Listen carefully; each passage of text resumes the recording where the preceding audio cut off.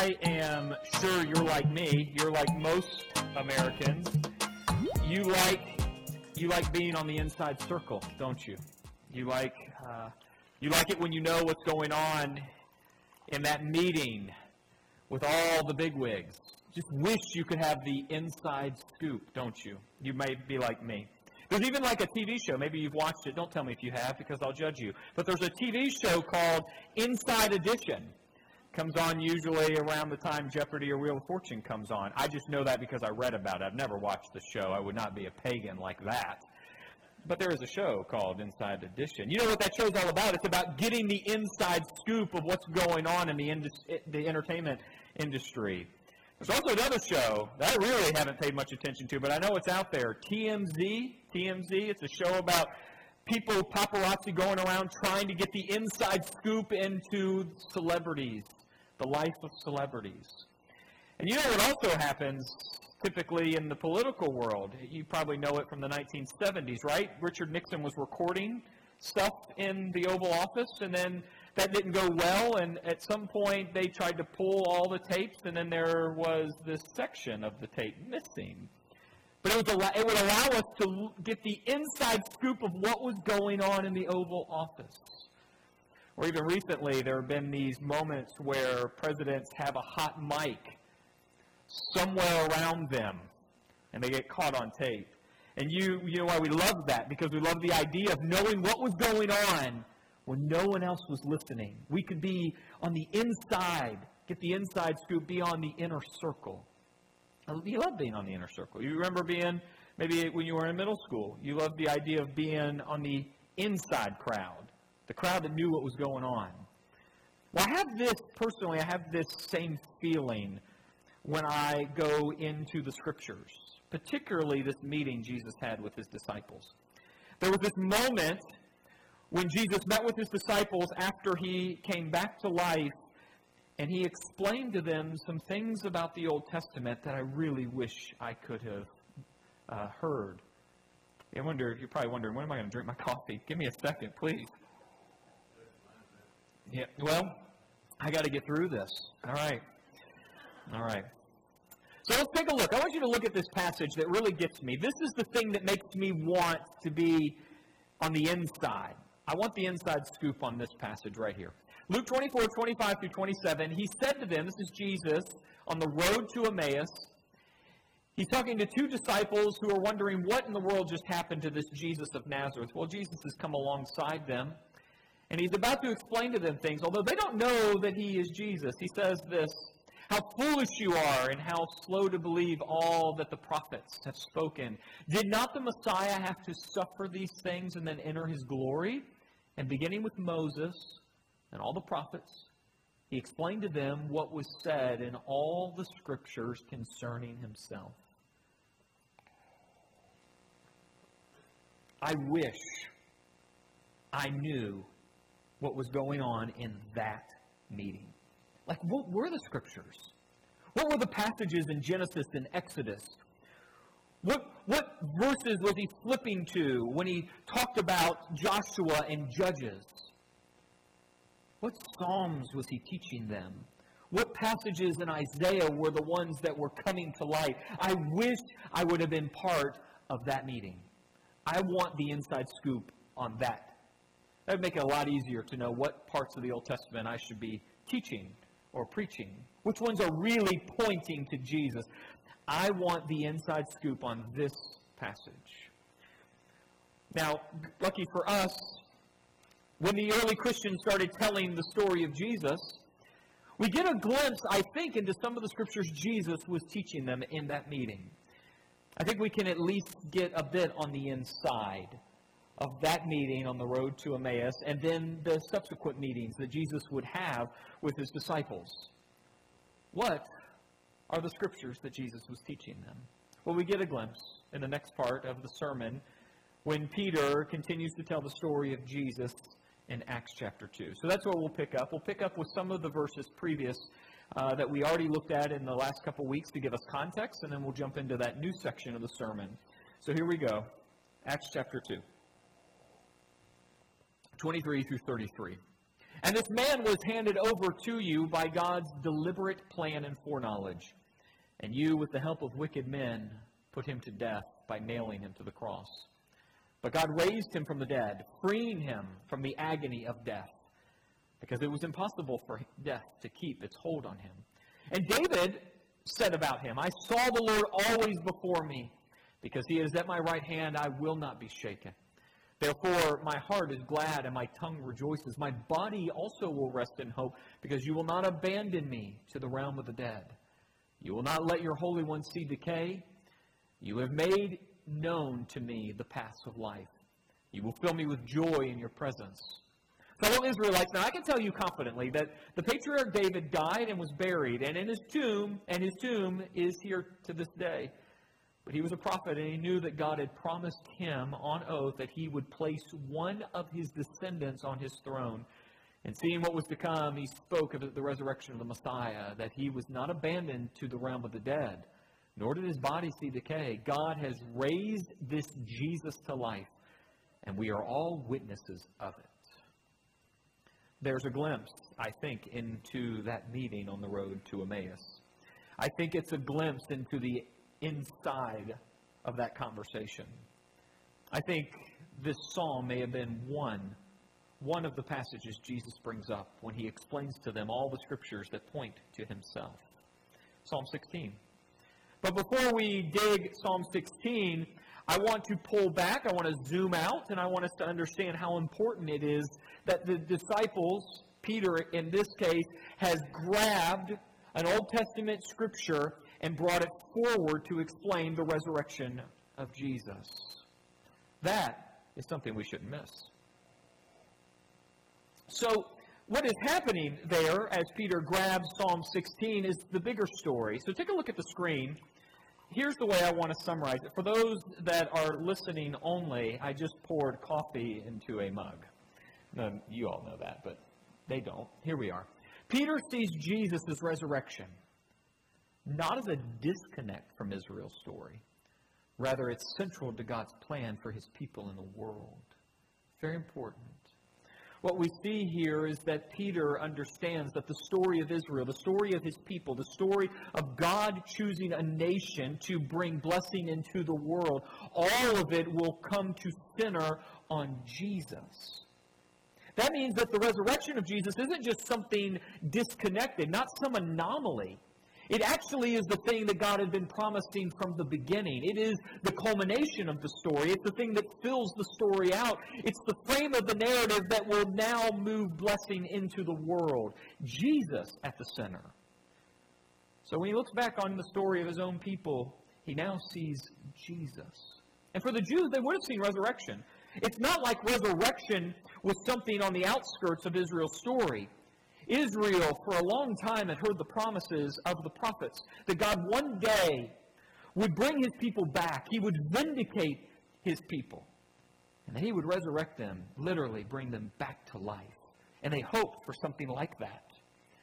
You see, when Ezekiel wrote that great prophecy about dry bones in a valley coming back to life, the Jews would heard that promise and looked forward to the day when they would be brought back from exile and one day be literally brought back to life. Look at how Ezekiel writes the promise. Ezekiel 37, 1, and then we'll just look at verses 11 through 13. The hand of the Lord was on me, and he brought me out by the Spirit of the Lord, and he set me in the middle of a valley. It was full of bones. Now, what happens between verse 1 and verse 11? But just imagine a valley full of bones. And as the vision goes on, we get to verse 11 where he says, Then he said to me, Son of man, these bones of the people of Israel, they say, Our bones are dried up, our hope is gone, we are cut off. Therefore prophesy and say to them, This is what the sovereign Lord says, My people, I'm going to open your graves and bring you up from them. I'll bring you back to the land of Israel, and then you, my people, will know that I am the Lord when I open your graves and bring you up from them. I, the sovereign Lord, one day will open your graves, and you will come back to life. And the Jews held on to this. So the idea of resurrection wasn't anything new for the Jews. Also reminds me of Daniel 12. Daniel 12, 1 through 2. And at that time, Michael, the great prince who protects your people, will rise. There'll be a time of distress, such as not has happened from the beginning of nations until then. But at that time, your people, everyone whose name is found in the book, you know what's going to happen? They're going to be delivered. Not just delivered, multitudes who sleep in the dust of the earth will awake, some to everlasting life, others to shame and everlasting contempt. There will be a day when God will bring resurrection.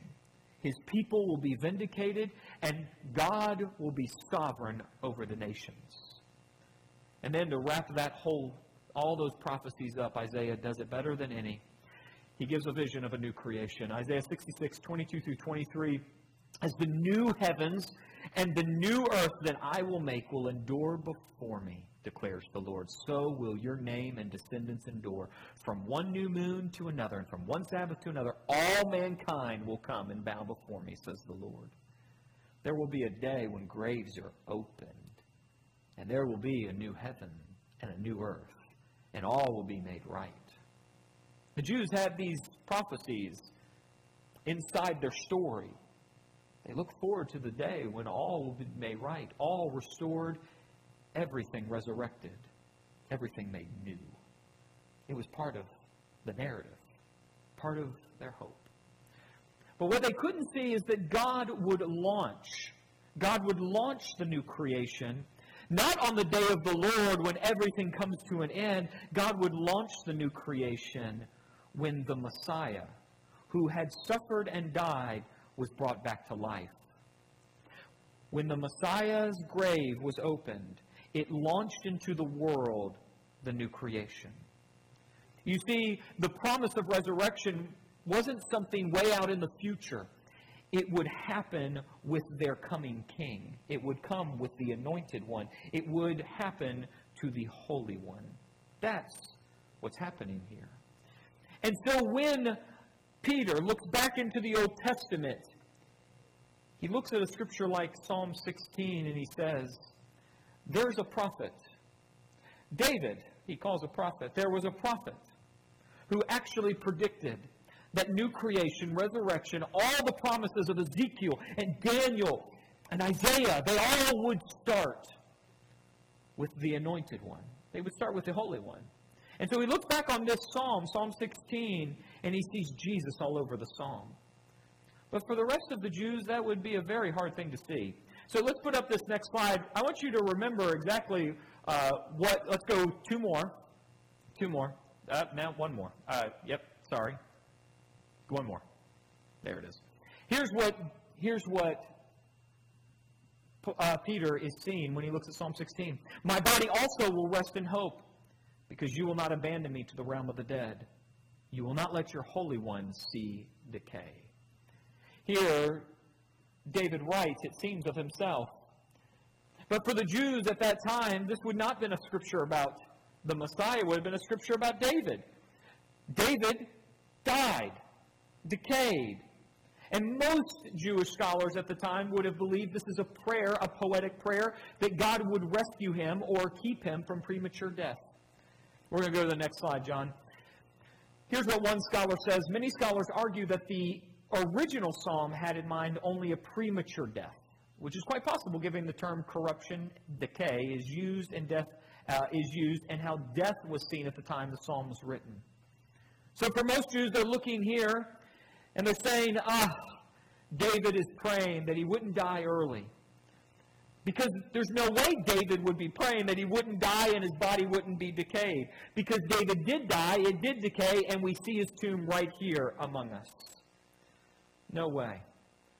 But what Peter knew, that the Jews did not, was that all over the Old Testament, these scriptures were about Jesus. I wonder, as Peter reread his Old Testament, in light of the resurrected Jesus, he was remembering things that even Jesus said. So, John, we're going to go back to the John 5 passage now. As you can see, I rearranged the sermon in my head without telling you. Here it is, John 5, 39 through 40. Jesus himself said this to the Pharisees, you study the scriptures diligently because you think that in them you have eternal life. Well, these are the very scriptures that testified about me, yet you refuse to come to me to have life. I wonder if that teaching of Jesus was reactivated. I wonder if Jesus brought it forward when he met with his disciples in these closed room gatherings, teaching them that these scriptures that you thought were about one thing, they actually pointed to me. I am the center of your story. Things like this, I think, were rekindled in the imagination of the early disciples. So when they came to Psalm 16 and read David saying things like, I know that my Lord will not abandon me to the realm of the dead. He will not let his Holy One see decay. And they looked at that, and rather than being a prayer against premature death, I'm so sorry.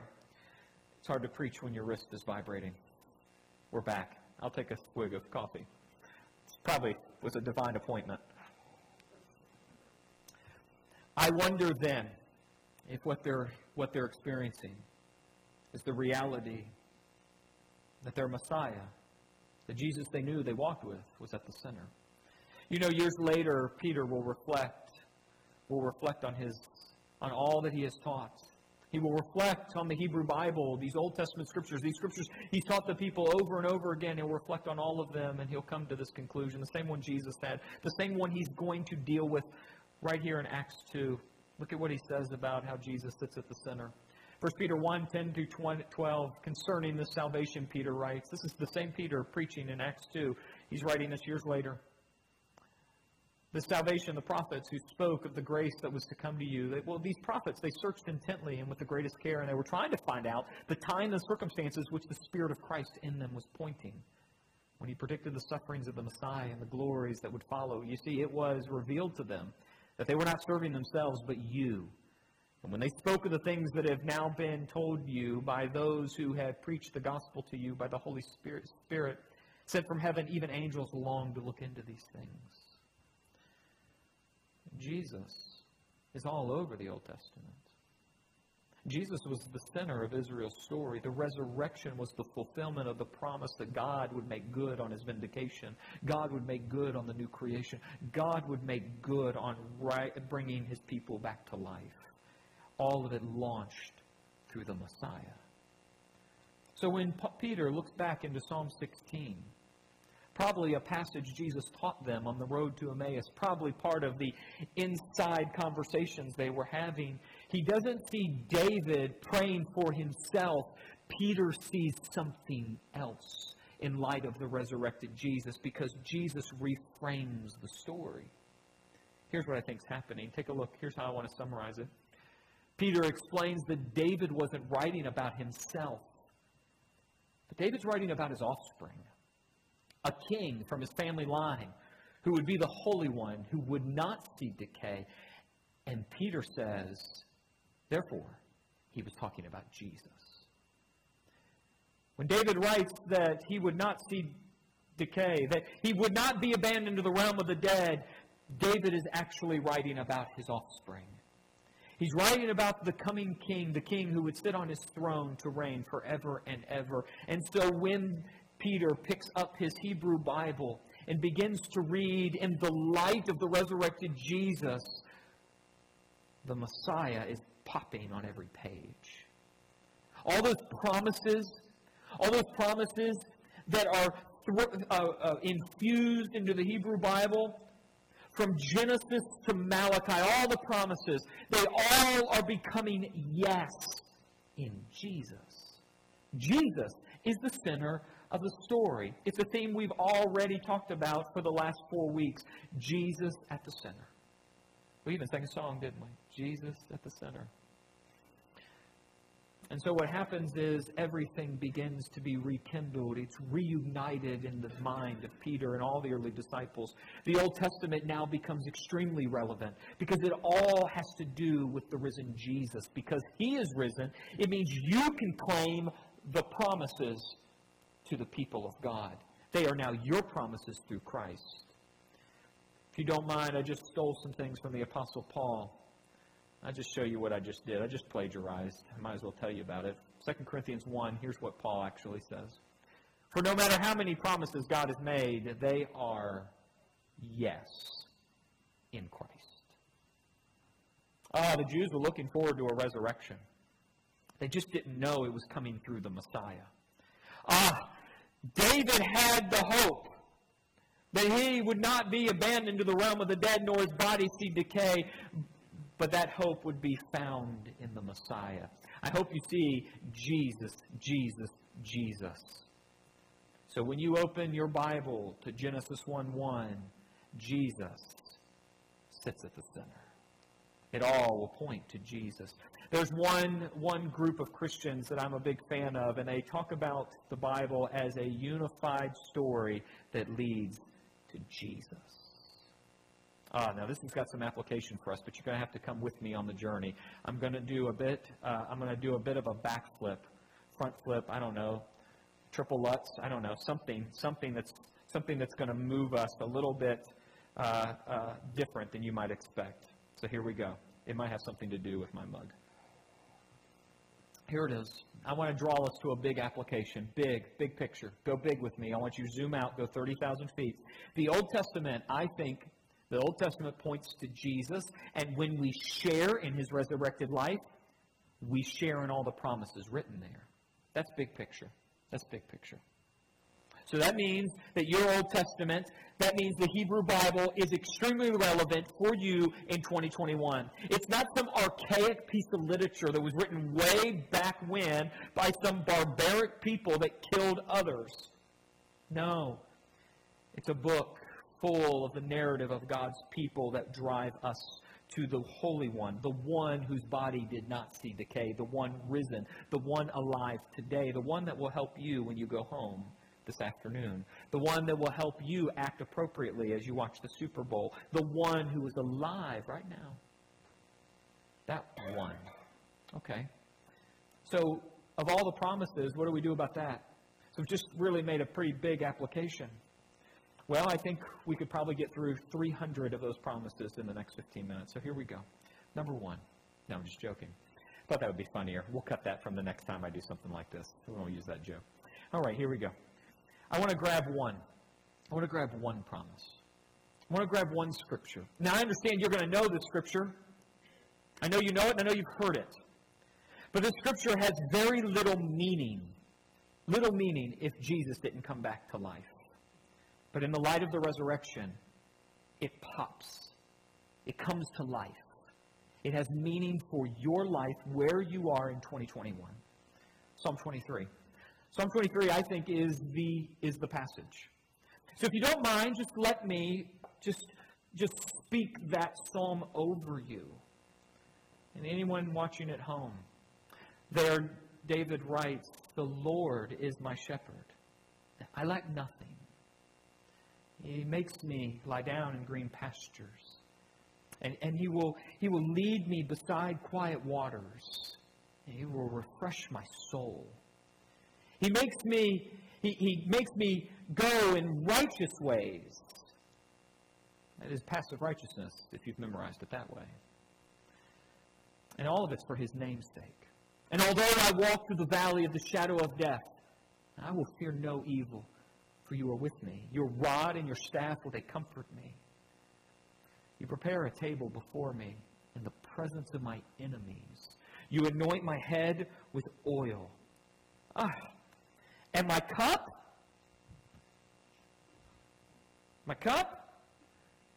it overflows. It overflows. I don't have enough coffee for it to overflow, but you get it. It overflows. Surely your goodness and your love, well, they were going to follow me all the days of my life, and I will dwell in the house of the Lord forever." Wow. What a song. If you don't have a risen Jesus, you don't have the promise of dwelling with the Lord forever and ever. You just don't. David did not dwell in the house of the Lord forever. David died. He was buried, and his body decayed. He did not dwell in the temple forever and ever. It took another king coming to suffer and die and then be brought back to life so that the temple now resides in himself. If you want the presence of the Lord, you come to that one. You come to that king, and you get all the promises thrown in. Interestingly, Jesus, I think, understood all of this. Jesus came so that your cup would overflow, so that goodness and love would follow you. Jesus, the Good Shepherd. And when Jesus read his Hebrew Bible, a Bible he himself inspired, he sees himself all over it. Even something like Psalm 23. Interesting that Jesus would say this. John 10:10-11. The thief comes only to steal and kill and destroy, and I have come that you may have life, and that you may have it to the full. Sounds like a cup overflowing. Interesting, next words out of Jesus' mouth are, I am the Good Shepherd. I think Jesus was calling us, hyperlinking back to Psalm 23. You see, the application is twofold here. I really want to say something about the way you read the Old Testament. Literally. If you're like most Christians, and even if you're on the outskirts of this Jesus thing, you may look at the Old Testament and say, what does it have to do with anything? Well, I think part of what we see in this section of Acts chapter 2, where Peter is telling us for the first time, the story of Jesus, I think he's teaching us something about how to understand the Old Testament. But I think the application also gets down to the actual promises we have in Jesus. You actually can have the kind of life where goodness and love are following you. You actually can dwell with Jesus in your kitchen today. You actually can become the kind of person who will not fear death. You actually become the kind of person who seems to be calm in the middle of a storm, whose soul is refreshed even when you are diagnosed with cancer or heart disease or suddenly lose a child. You can become the kind of person with a refreshed soul. All of it's possible because Jesus is alive and his Spirit is infusing his people. You get to partake of the resurrected life, and when you get his resurrected life, you get Psalm 23 thrown in. So let me try one more thing. Let's try to make it really practical this week. Here it is. Here's the next step you can take this week. You may have already taken it. I tried to take this next step the whole sermon. And if I would have known how difficult it is to drink coffee while preaching, I might have thought differently. Next step. Every time you hold a cup, remember Jesus is risen and his abundant life is available now. You see what I'm doing here? I'm trying to drive us to a next step this week that puts in front of you the real-life application of what's happening in Acts chapter 2. This week, as you hold a cup, remember that Psalm 23 is a promise for you on that day, at that moment. A promise that your head would be anointed with oil, but even more, your cup would overflow. You see, when you hold a cup, I want you to remember this week that literally because Jesus is risen, you can have an abundant life to the full, a life that is overflowing. I don't know what's going to happen this week. You understand, here in our town, we have a lot of decisions that are going to be made, particularly by our school board. If you have any connection to our school system, a lot's going to happen. I'm sure some decision's going to be made. No matter what happens, we will be people who show life overflowing. We will not be people who complain or cheer. I don't care which side of the aisle you're on. You will say a decision has been made, and my cup overflows. You'll be a happy people, a people full of joy. In 4 years, in 2024, when we run through another gauntlet of presidential candidates, we will not be people claiming the world is about to end, or the country's falling apart, or the Savior has arrived. I don't know which side you go on that. Depends on who's running, I guess. We will be people whose soul is refreshed, people whose life is overflowing. We will be a people whose cup overflows. Because Jesus is risen. You know that this applies if you live here, live in Seattle or live in South Africa, you can claim Psalm 23. So this week, make it real. When you hold your cup, remember you have the promise of a life that overflows because Jesus is risen. Those are the two things you were remembering. You're remembering your life can overflow, and you remember Jesus is alive. I've been trying to do it this whole sermon. Now, why in the world would I have brought this one? I just want you to see Tessa's mug. That's it. Nothing profound. She's got a Wonder Woman mug.